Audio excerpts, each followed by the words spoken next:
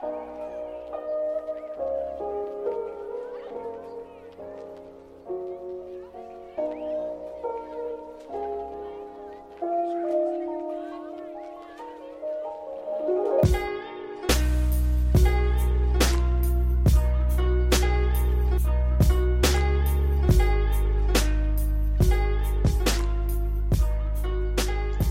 morning, good afternoon, good evening.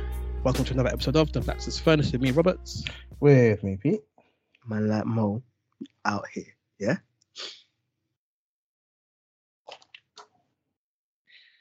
And it's I another thought week. Robert dropped out of the line, you know? Yeah. Oh, no. That silence was mad. You know, my mind is just not working properly right now. So I'm trying to autopilot, but my autopilot function is not that good. Another week, another COVID. England are through to the semi-finals of the Euros. Whoop, whoop. Oh, man, no. We'll see. We'll see.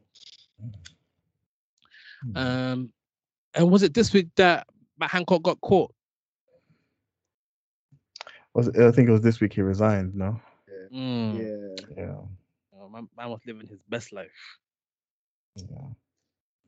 Bro. Social distancing. Yeah. You know what? I read this. Now, watch this. I think it was a news reporter handing it to one of the MPs, and he was like, on the 6th of was it the 6th? Was it 26th? Whatever. Matt Hancock got caught, and then on the 11th, this news reporter had to bury his daughter. But because of the very same rules that Matt Hancock had put into place and he had ignored, he couldn't, like his family couldn't come to see, like pay their respects to his daughter. And people had to like zoom in. And he's like, so when we see both the Prime Minister and the other MPs defending him, why should we trust in them when they tell us to do stuff when they're like flaunting the rules? And I was like, yo, like it was such a sober yet charged conversation. I was like, yo, yeah, it was good. It's crazy. Yeah, man. Like it's like with everything that happens, like trust in the government decreases. And like I'm surprised that Conservatives have stayed in power as long as they have, with like all the nonsense they've been doing. I think they've got everything to the point where it's sort of like you want them to finish it because they sort of spearheaded Brexit, and now you've got this, and it's like you sort of want them to bring that chapter to a close, I guess, cleanly. Because if you bring in another government, and I guess that was the plan when Boris Johnson called for that election, is if you bring in another party now, they're so far along, it's almost like, you know, you're starting again. So it's like you just want them to close it off, and yeah.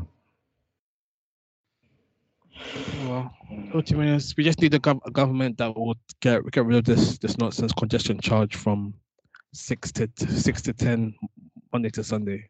That's outrageous. You know what? When they said they were gonna extend it to the weekends, I was crying. I was like, what? It's me thinking Saturdays, Sundays was a good day and that. No. Because when I used to go to church in East, I was like, yeah, there's no congestion charge. Like, I can just drive the what? Yeah, no, I'm taking the train. It's cool. I'm cool. I know that's what they wanted, but I'm like, nah, I'm not about to. Nah, I'm not on it.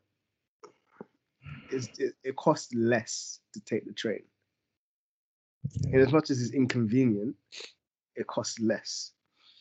So yeah, I was just like, Oh dear. All right, let's get into it today. Hot seat. Who's in the hot seat today? I think it's me, you know. I think it's me. Okay. Yeah, you know, I'm tired. I'll hold the smoke.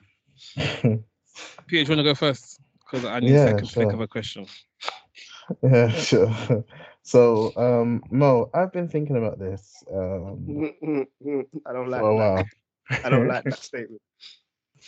and I am sort of trying to figure out a definitive answer. So I'll throw the question out to you to see what you think.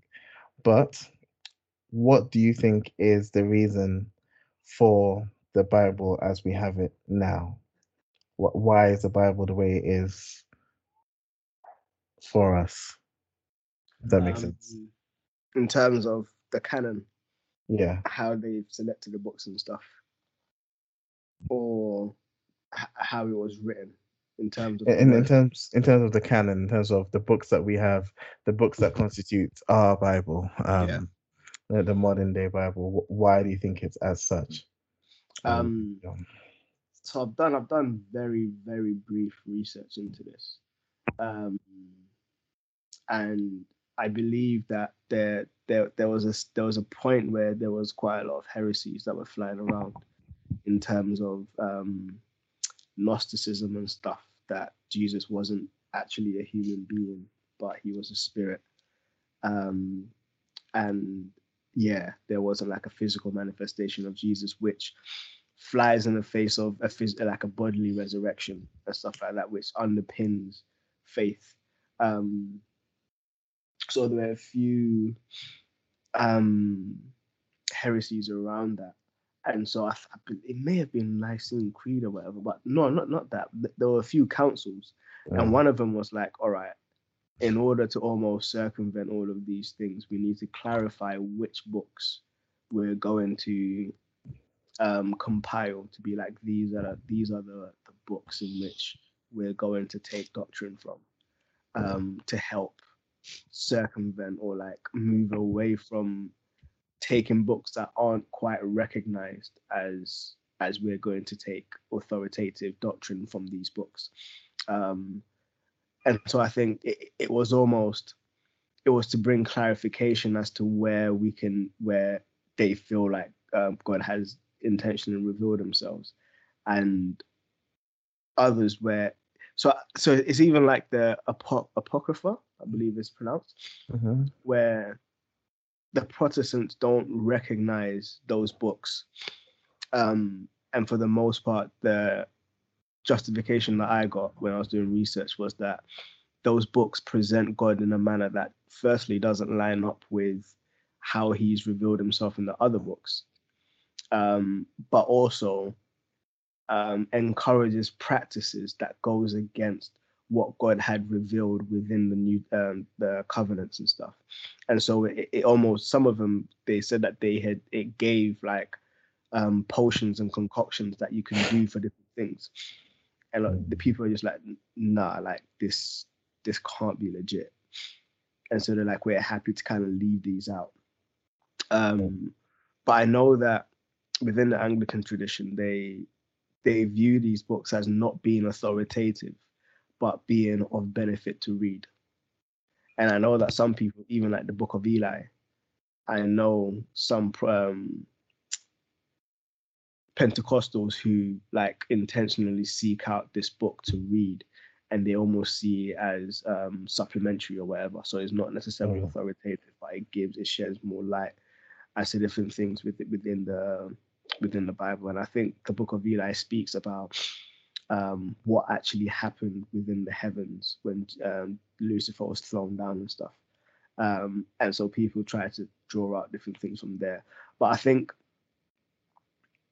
I think in saying that, it was almost a safeguarding thing that the council was like, all right, these are the books that we're going to focus on. Now, with that being said, that I can already imagine different arguments from people who may be like, oh, that's not the full truth. They couldn't handle controversy or like contradictions in the Bible, so they took out the pieces that blah blah blah. And I've heard Muslims say there's a Gospel of Barnabas, so they attribute that to the Barnabas who became part of the Barnabas who was one of the two who was to potentially take over Judas's role, and they picked the other person. So apparently Barnabas had written a gospel as well, and in that gospel had only presented Jesus as a prophet, not as the Son of God. And they argued that because that stood in contradiction to what the wider Bible said, they just disregarded it. But for me, it's almost like Barnabas just didn't have the revelation of God, which coincides with him not being chosen to be an apostle. So that correlates. It makes sense.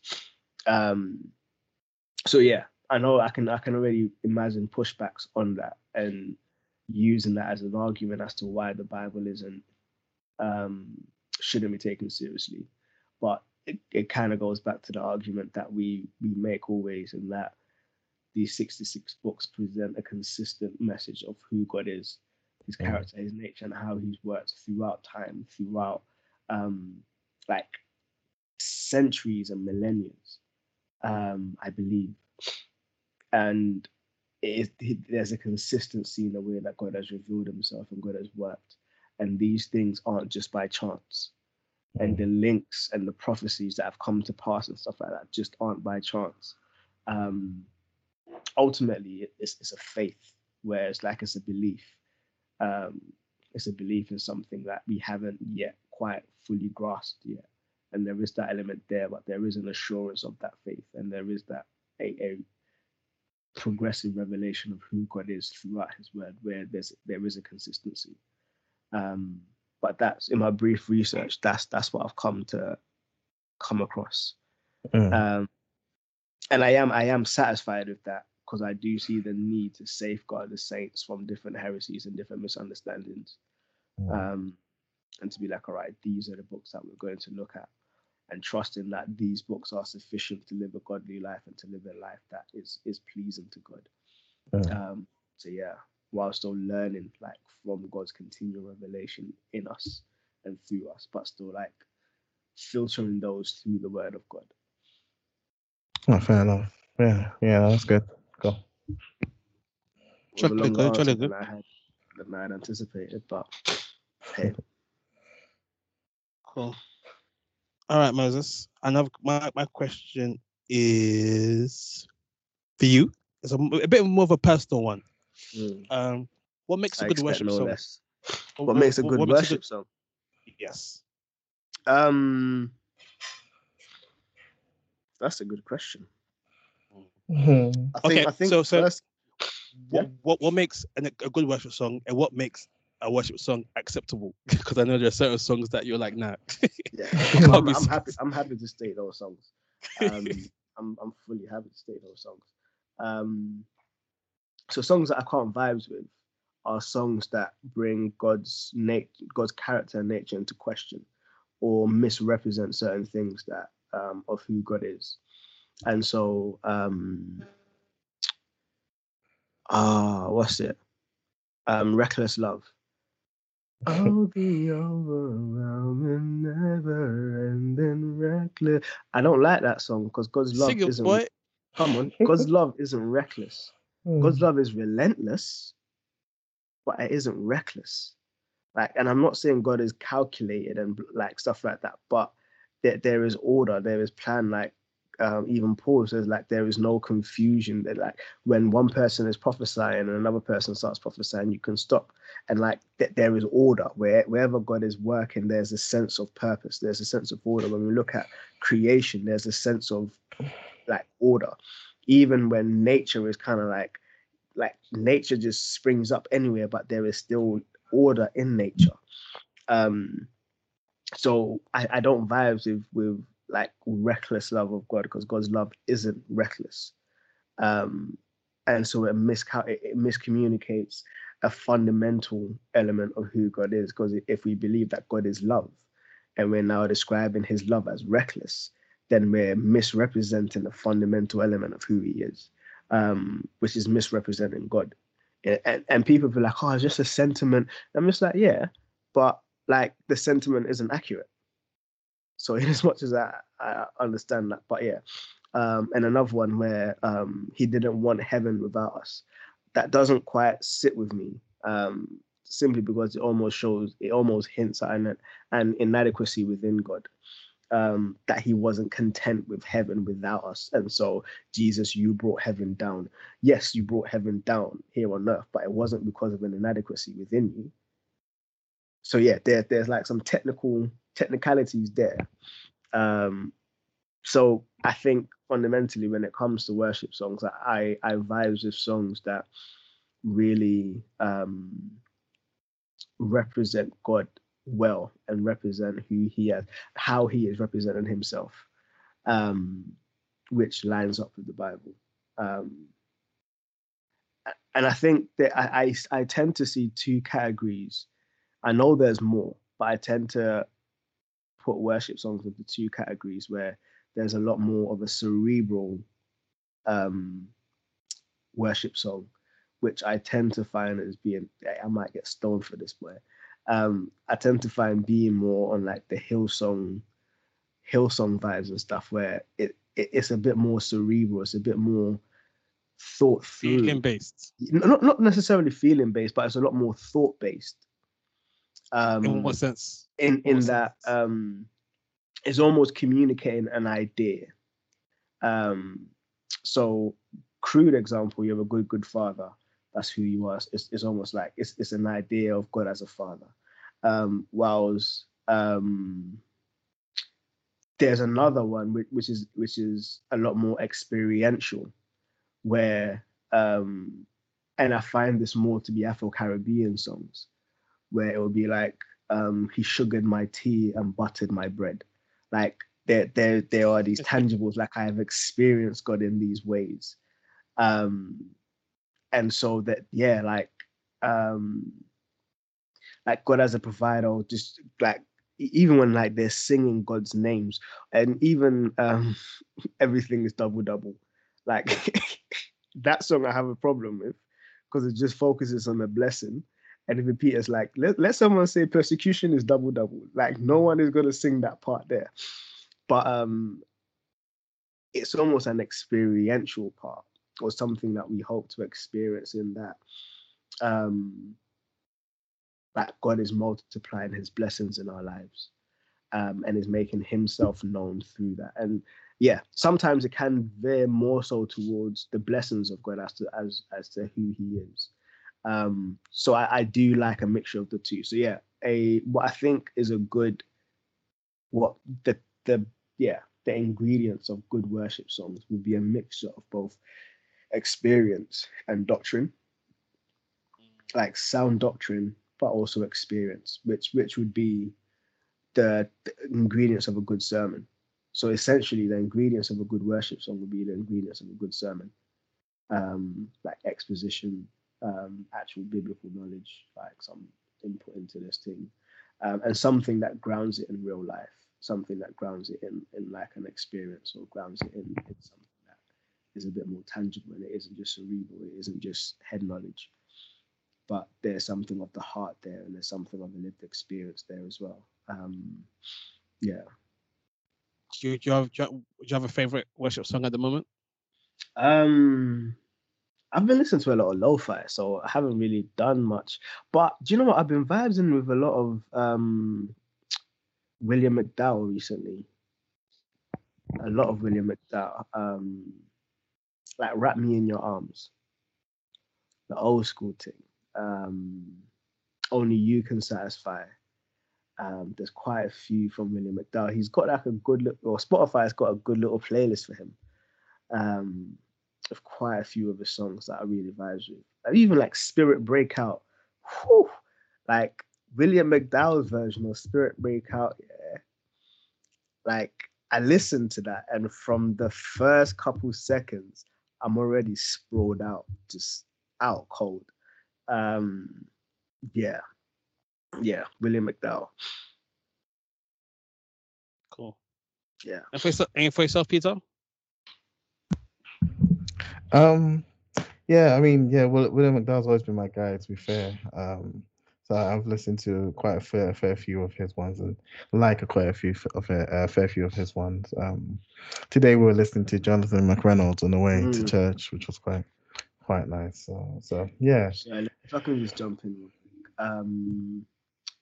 Maverick City seem to be on the come up now as well. Chandler Moore and Naomi Rain, I believe her last name is.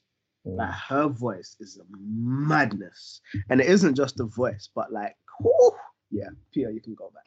No, yeah. So just those. So I don't know if I have a favorite one, but those sort of two artists, I think I really really enjoy. And then the old school sort of, proper old school stuff. Cool. How about yourself, Robert? I find myself Come singing with some pagan thing. "My Redeemer Lives." Okay, that's not pagan. That's good. Yeah, like My Redeemer. no, What? not that Nah, one. nah. Okay, Not what that one. one? That old one, I know my redeemer. I guess No, not that one. And I know my Redeemer. that's exactly what I said. I just didn't sing it Yeah, right. exactly. You didn't sing it right. Oh, that's what I was singing as well. No, it wasn't. No, you can sing it. There's a different version that you. Okay. You were singing, "I know He rescued my soul." Yes. I Hey, believe. come on. Wait, is yours Israel Houghton? No, who it's No, it's it's Nicole something. Nicole something. Scherzinger. This is from so long ago.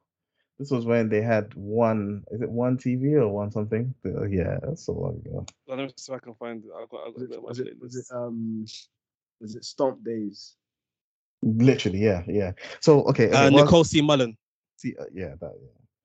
I was just going to defend Reckless Love a little bit, not necessarily because I like the song, but because the guy was explaining why he chose that word, and it was his personal experience. It was what he was going through, but he said the love appeared to not be concerned with the consequences of loving him. And so that's why he chose that word. It But that's seemed not reckless. it is reckless. That is what reckless. That is the definition of reckless. Whether or not God's love truly is unconcerned, because we don't necessarily see it as it's reckless, makes it sound like it didn't know or care about the consequences. We know God both knew, instituted, and cares about the consequences. However, his experience and what he was going through, he said the love of God felt to him as though it was not concerned with the consequences of loving him, and that's why he chose reckless. And that's why the song goes on about, it will chase him down, it will break through everything. And so it's like, I get what you mean in it being technically sound, but also I think I appreciate his sort of personal experience of it and why he chose that word in relation to his perspective. So I just felt to feel that in there because I did listen to him explain. Yeah, and you know what? I haven't come across that exposition of the song and why he chose that word. And I guess with it being birthed out of a personal experience, again, it's honoring and respecting that personal experience, even as I navigate the tensions around the different choice of words and stuff. And I guess that can also be almost like theological snobbery. I like that. I like that phrase now. Yeah, it may also be theological snobbery, where she's like, "Oh, I know theologically," which can then dismiss real life experiences and interactions with God and language that this person is now associated with that interaction, even if it isn't something that I would readily associate with it. But it's honoring that like God has still worked in this guy's life tangibly. And I can hold that one. Cool. All right, so let's get into it today. Well, we've been actually speaking for a while right now. Yeah. But let's go. Okay, so we'll have a bit of a short conversation. Maybe it won't be short. Maybe we'll just be a longer episodes. How about that? So last week, Mo Farah, he didn't qualify for the Olympics. Oh, sir. Oh, Yeah. He was off by 19 seconds. 19. 19. Yeah. And I think that he's currently the defending champion, but because he didn't qualify, he won't be able to defend. Yeah. Wow. Which is fair because like he is 40 now. He's 40. Snap. Yeah. So to have been doing it for as long as he has, it's commendable. And then there was one quote that he said. Let me see if I can find it. Yeah, so it was like, "I've had an amazing career. Thinking about it tonight is a bit shocking. I don't really know what to say. I'm lucky enough to have so many medals. I'm one of those athletes who, if I can't compete with the best, why bother? Maybe it's time to spend time with my kids. And then I think Andy Murray had a similar sentiment where he was like, where it was like he wasn't competing to be the best right now. He was just competing for the love of the sport. And it just got me thinking, like, when you get to that top level, is competing just for the sake of competing enough? And then I wanted to bring it down to us mere mortals level. Like, are there times when just doing something for the love of it is not enough? If you feel like you're not being as good as you can be, and you maybe like hit a ceiling or a wall.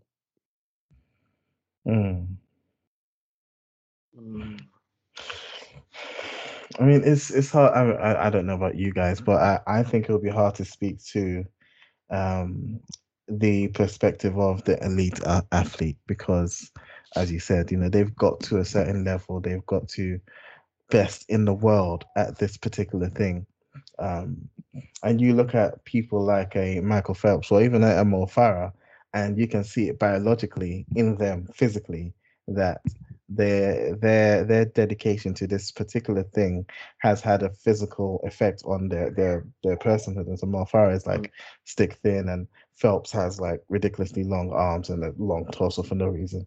And I think when you get to that point, and also it's also the dedication that they have to give to it. So more for us saying spend time with the kids, I imagine is real, because I don't know about track and field, but I know for fighters and fight things, those people that I follow, it can literally mean months without seeing your kids, months without seeing your partner, because you are dedicated to training, and every single day you are training and you're recovering and you're eating, and everything is this pursuit that you have. And so I can sort of almost, I can understand why once you are still doing that, but you are not doing it to be the best, because everyone can run.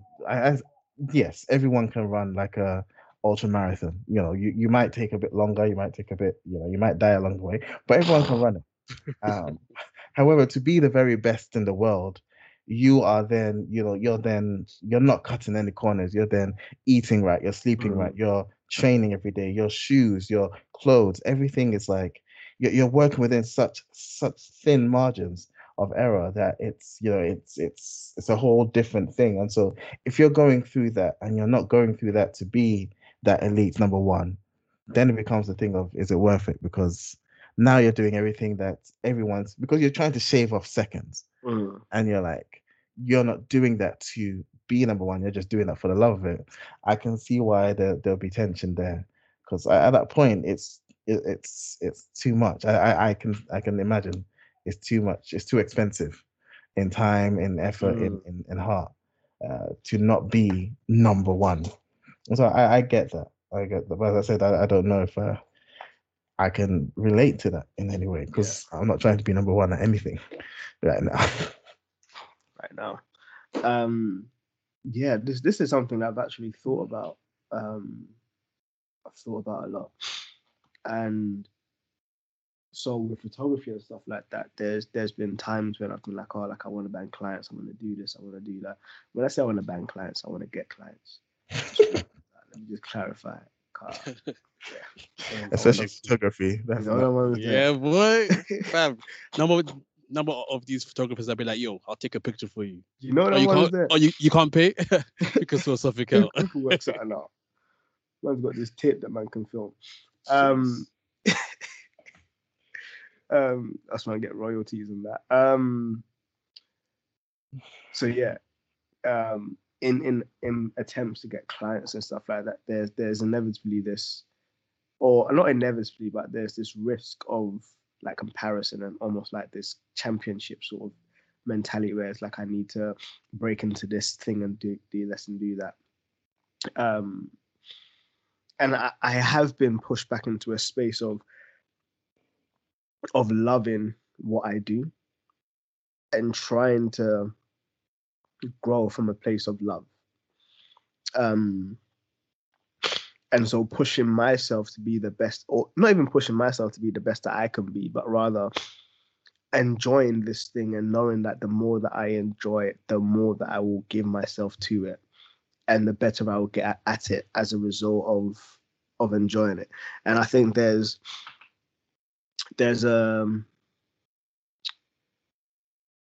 I believe it's either in The Prophet, Khalil Gibran's The Prophet, or um, The Alchemist, that mentions that a like the best at something wants to fight or wants to face their opponent at their best. Otherwise, it's a cheap victory. And it's something along those, I'm butchering it, but it's something along those lines. And what I was understanding from it is that once you become so good, you want to face other people who are equally as good. Even if it's just from the love of it. Sounds like Goku. Yeah. And it's like, unfortunately, or maybe fortunately, some of the only people that you can face who are as good as you may be on a tournament level, maybe at like as has to be as a professional competition thing to be able to get that elite. But it isn't so much so that I'm trying to do this to be number one, but it's like, no, I'm continually trying to push myself to be the best that I can be. And at the stage that I am at now, going to just a normal track and field is not going to cut it, because I'm leaving everyone in my dust, but I know that I'm not being pushed to my limits. And so I need to enter into a space where people are pushing themselves. And that's when like tournaments and stuff come in. But there's a very fine line when you get there where it's like, am I doing this to be number one, or am I doing this to continue to just enjoy it and push myself at the stage that I'm currently at? I would like to be doing it for the love of it. I would like to be doing the stuff that I'm doing for the love of it, which for me would help me balance loving family, loving myself, loving the things that are around me and not just this activity. It will hopefully will give me a lot more balance as to loving all that God has put before me, as opposed to just like the gifts and the talents. So that's kind of how I'm working around it at the minute. You know, when I first asked this question, the first thing that came to mind was playing Smash Bros with my brothers.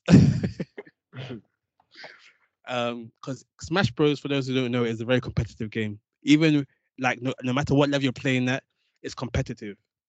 And for a long while, I was the best. I couldn't be touched. You know, when I bring out the Min, when I bring out the little Mac, oh my days, I was murking. But recently, things ain't been going too well. Whew. And then and I've had to resort to playing dirty to get wins. The wins that I can get, unfortunately. And I can't lie, not winning is making me not want to play as much. Stress. And I don't know if that just means I'm a sore loser or a bad winner. Maybe it's a combination of both. But I do find in myself when I'm not working as best as I think that I can, it kind of demotivates me to want to try harder. Because there's a level of work that has to be put in to get to the next level, which I don't know if I want to put in, because I guess that's that fear that I'll put in this work and then still miss the mark. Yeah. And then I feel like, oh, that was wasted time. Even though, like, you know, from like any work you put in, it's never truly wasted, because you learn new skills along the way. But yeah, but there's nothing worse than like shooting for a target only to come up short. And I think that's, and I'm saying these things, but hopefully it's not coming across as though like I've got a pattern, because it's still something that is to be wrestled with and like worked out practically. So there are two specific things that I'm like, yo, like I want to be at the top of my game with these two things. And before we've mentioned a couple of them before in podcast, and you guys have mentioned that I put in the work, and I was like, yeah, like I want to put in the work. So like when you see my work, you know that yes, like mine's about this. Like I put in the work. You can see that I put in the work. But now more so, my heart is shifting towards just like I really enjoy these things. Like the very first time that I started taking pictures, it was at the first time that we went on retreat, which was in like I think it was like 2013. Um, and I just loved it, and I just kept on doing it, and I wanted to learn more. I wanted to learn how to make pictures better and this and that, and just kept on going into it. And I'm like, I want to get back to that stage where, or I want to be at the stage where it is literally like I really enjoy these things. And so I think about it, I like research into it, I get into it, knowing that the more that I kind of, so my mindset is more so mastering as opposed to being number one or anything like that. And what I have in mind with mastering, and it's something actually that I got from Demon Slayer, the anime, which is fascinating. And it was a case in which the couple of the first episodes, he learns the techniques, but then his sensei is like, I've taught you everything I can do. Now the rest is up to you, and just walks away. But his sensei is like, you need to cut this rock. And one of the ghosts come through and it's like, you haven't mastered it yet. Like it isn't in you. And it made me realize that sometimes we feel mastery is like gaining all of this knowledge and all this information. But rather when something becomes a part of you, when something like it almost becomes extensions, like extra limbs of your personhood, that's when you're getting into the realms of a master. And I'm like, yo, like I want to be able to walk and see pictures, like see photographs that I could have taken, to be able to visualize, okay, in a 50mm shot, this is what it would look like. And if I was to edit it, this is what the edit I'll be going for, and be able to recapture that exact same thing, having gone through that process, and being able to walk and like be picturing these scenes as I'm going down. That it becomes part and parcel of who I am, that level of mastery. And that those things come from like years of investment, of really enjoying it, and not just trying to be number one, but actually enjoying what you're doing. But then don't you think there comes a stage where enjoyment isn't enough to get you to the next level? Because the common point where to get to the next level, what you're doing is no longer enjoyable because it's like we're in that grinding phase. So I thought about that, and again, this could be a naive thought, but I'm like, with my enjoyment of photography, for example, there has been times that I've wanted to pack it up, I've wanted to give it up. Like I'm like, nah, this ain't popping. But I couldn't deny that I really enjoyed this. And so I may put down my camera for months. And then after a while, I just see myself gravitating back to my camera and being like, flip this, man. Pick up the camera again and start working at it again. And then there's almost this gradual like returning back to it. That I have found in my life anyways, that I've tried to walk away. I've gotten frustrated for one reason or another, but I've just gravitated back to it. And I've picked it back up and I've put in the work. And so I've almost seen it as there will be work, but it's almost like my love for the thing will keep me going, or me wanting to get back to a place of loving it will keep me going. There's a quote, I think it's from a basketball player, that really sums some of this up for me, where he's like, we work hard at mastering the basics that we may forget and enjoy the game. And that's almost the mindset that I've kind of adopted, where it's like, yo, like I would rather work hard and grind and like get these things in me so that I can just let everything just flow out as I just enjoy it. And trying to get to that stage is something that I'm like, yeah. So yeah, there have been times when I've just been like, oh, won all of this, I just want to let it go. But I just find myself gravitating back towards it and just picking it back up and just putting in the work again. I think I sense Peter about to drop like a nuclear thing and just turn the mic off again. No, not even. I'm just thinking about what you're saying. Because even there was when I started doing kickboxing, one of my instructors, and I had two instructors, it was nuts. The black guy realized that he was just trying to exploit me from the perspective of he recognized that there was skill there and he wanted to put me into fights to be able to like gain notoriety and stuff. But the other guy was actually like, no, like I see something good and I just want to invest in it. He was telling me that he used to go paintballing every Saturday. Every Saturday he was at paintballing. And him and his team got so good that they were invited to play in tournaments. They started playing in tournaments, and it like them going to paintballing on Saturdays became about training for their tournaments as opposed to just going there to have fun. And so he quickly lost the love for paintballing that initially got them into it. And he's like, when he finally beat the tournament, and they were going for tournament after tournament after tournament. They finally beat all the tournaments, got all the trophies. He put down his paintballing gun and never picked it back up because he had lost the love for it. And he's like, so that has put him into a place of being like, yo, like I'd never want to do something again just for the trophies. I always want to retain the love that I had for it initially.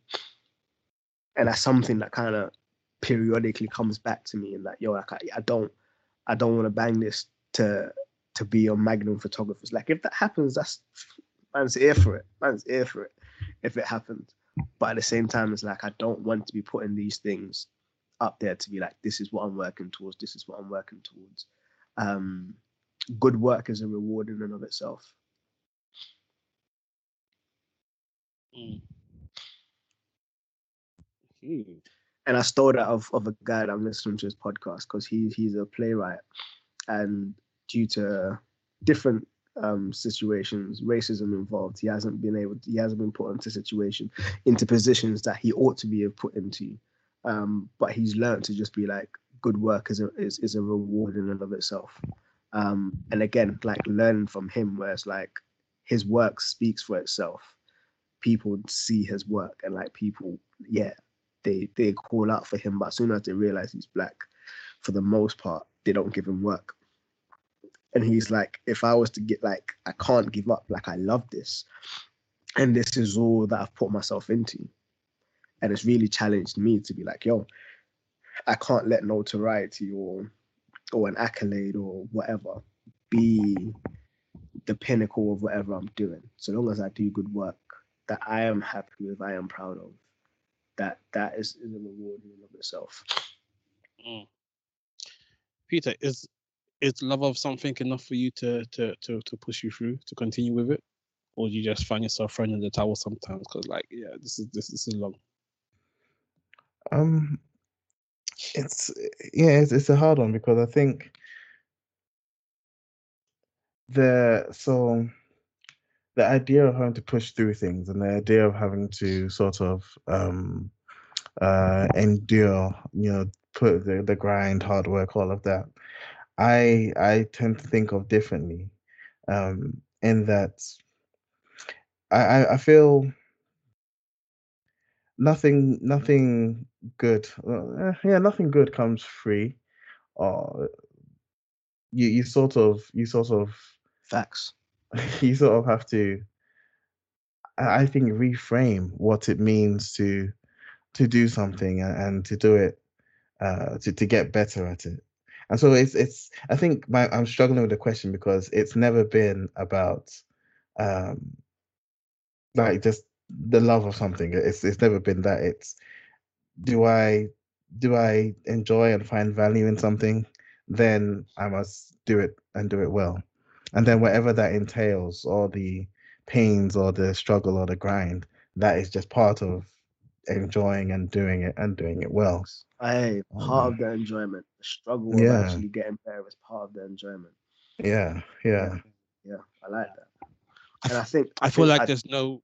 Sorry, go Moses. No, I was gonna say I think it's important for me to also clarify that the approach that I have taken, and it is like what Peter just said, definitely is part of it.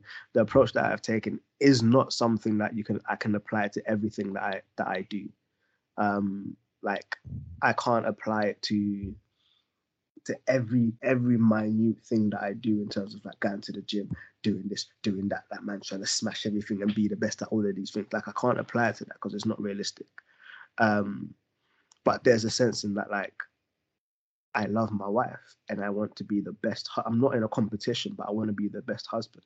Yes, there will be times where I feel like I fail. Yes, there will be times where I need to invest. I need to learn. I need to like repent and blah blah blah. But my love for her and my desire to love her as best as I can do and as good as she deserves causes me to push through the bad times and causes me to, and that's one area of my life that I'm like, yo, regardless of whatever happens, I'm going to dedicate everything within myself to be the best that I can be for her. Whether or not I get an accolade or not, like she is worth it. And again, when it comes to like photography or whatever, there's a sense of like photography ain't bait, but it's like this is one thing that I have chosen to pour myself into. And it isn't just that I have chosen, but I feel like God has almost placed it in my heart to be like, yo, this is a gift that I have given you. And with this gift, I can serve those around me. And so I'm like, okay, I am going to pour myself into this gift. I'm going to put like good or bad, whatever, I'm going to pour myself into it. And I'm going to trust in him at every single stage. So even as when things don't look that good, I'm going to be like, God, I believe that you have given me this camera on purpose. There's a reason behind it. I'm going to pour myself into it. And so it isn't everything that I approach from the position of mastery or trying to be the best at it. Some things I just do just because I just want to enjoy it or whatever. But there's certain things that I'm just like, yo, God has placed this before me. I really do enjoy it and I do feel a weight on it. And so I will dedicate myself through it. And love, enjoyment and love doesn't necessarily mean that everything's going to go swimmingly. But even during the bad times, to be like, yo, like it's part and parcel, as Peter says. It's part and parcel of the love for this thing, of the enjoyment. It's like a drummer. Yeah, like when people are drumming, like they drum till their fingers get blisters and stuff. But when they're loving it, they're still putting in that work to get it done. Like playing the guitars, fingers are bleeding and stuff, but they're still putting in the work. It's part and parcel of the learning. Yeah. And I was just gonna say that when it comes to working towards like a target, like there's very few feelings that feel as good as finally breaking through. Facts. But then you also just have to be careful that the breakthrough feeling is not what you're striving for. Yeah. Because you also get those times when you could like breakthrough and then the euphoria you are waiting to hit. Yeah. It might feel nice for the moment, but then it's like, okay, what next? Yeah. That even reminds me of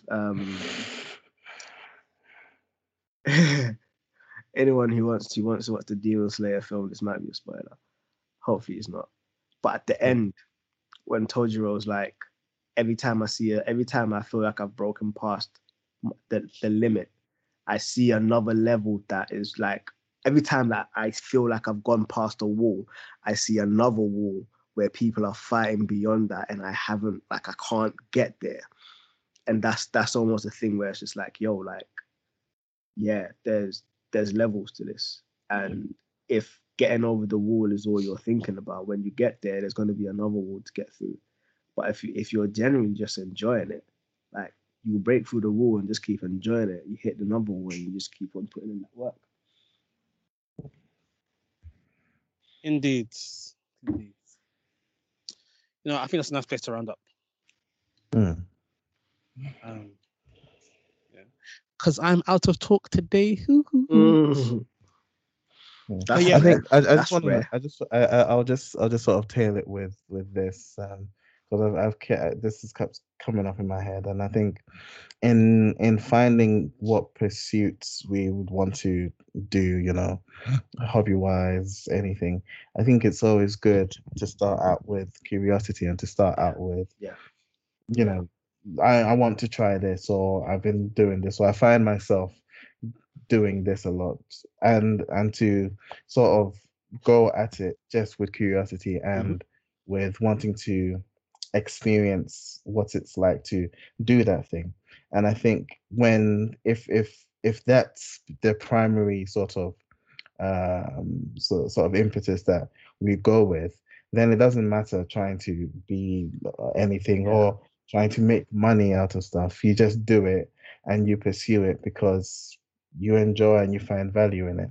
And then I think, as you know, if that's what you're supposed to do, then it becomes easier to lose yourself in it and to lose time doing this thing. And then you want to get better at doing it and you want to learn more and stuff. And that's all very organic. And so I think that's like a good organic way to sort of start off finding those things without the pressure of wanting to make an income off of it or wanting to compete in it or anything. You just you try, you open yourself to try things, and where you find enjoyment and value, you pursue for the sake of, you know, finding that more and more, not putting pressure on yourself to do anything crazy. So yeah. Facts. Indeed. Okay, hookups. Do you know what? Based off of this conversation, I would recommend a book by a guy called Seth Godin called The Dip, and another one by the same guy called Lynchpin. And The Dip is essentially just talking about, with every new pursuit, there's a literal dip. So like when you first start it, there's like an exponential growth that you go through just by acquiring new information about whatever you're doing. But then you hit a certain pace where it's like there's a real challenge, and there's a real you're having to almost grind to get more information and then to apply it. And there's almost like a perceivable dip in your interaction with this thing. And the book argues that for some things, like some people give up at the dip. They just feel like, oh, this isn't for me. And for some things, it's right that we give up. But for other things, we need to push past the dip. And only after we've pushed past the dip, that's when we see exponential growth again. But it's learning to recognize dips and learning when to like lean into it and learning when to quit. And the other book called Lynchpin by the same guy just speaks about being an expert in your field. So again, speaking about mastery and speaking about like picking what you want to be a linchpin at. And a linchpin is essentially like a piece that holds everything together. And so without that piece, everything falls apart. And it speaks about as you move towards mastery, you then become a linchpin.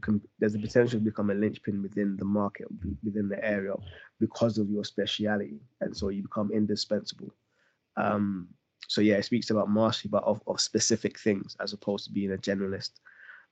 So yeah, the dip, which is more so pushing beyond perceivable dips when learning things, and Lynchpin, which speaks about like having the confidence to own what you feel like you want to master and putting in the work to master it to the point where you become a linchpin. Cool. Pierre looks guilty. Yeah, you may have heard my hookup right there. I was trying to check what season it is, but the latest season of Seven Deadly Sins, I just finished that yesterday. Oh, you finished it? Yeah. And yeah, it's dope. It's dope. I think it. I won't say anything about the ending. Yes, it's good. Please don't Yeah, say it's anything. good. But yeah, check it out. Check it out. It's a fun little. I think it's really nicely written. It's a good story, and it's a contained story, so it's not like going on forever, which is cool. So yeah, check out Seven Deadly Sins, the latest season on Netflix. Cool. My hookup is a YouTube channel. It belongs to Wadi, who is a Smash Bros. Player. He mains Mewtwo and Rob, and he's just like a jokes guy. He's like, he doesn't take it seriously, but he's like, I think he's like top 20 in the world, or at least in North America. Yeah, and he's a funny guy. He makes good content. Check him out.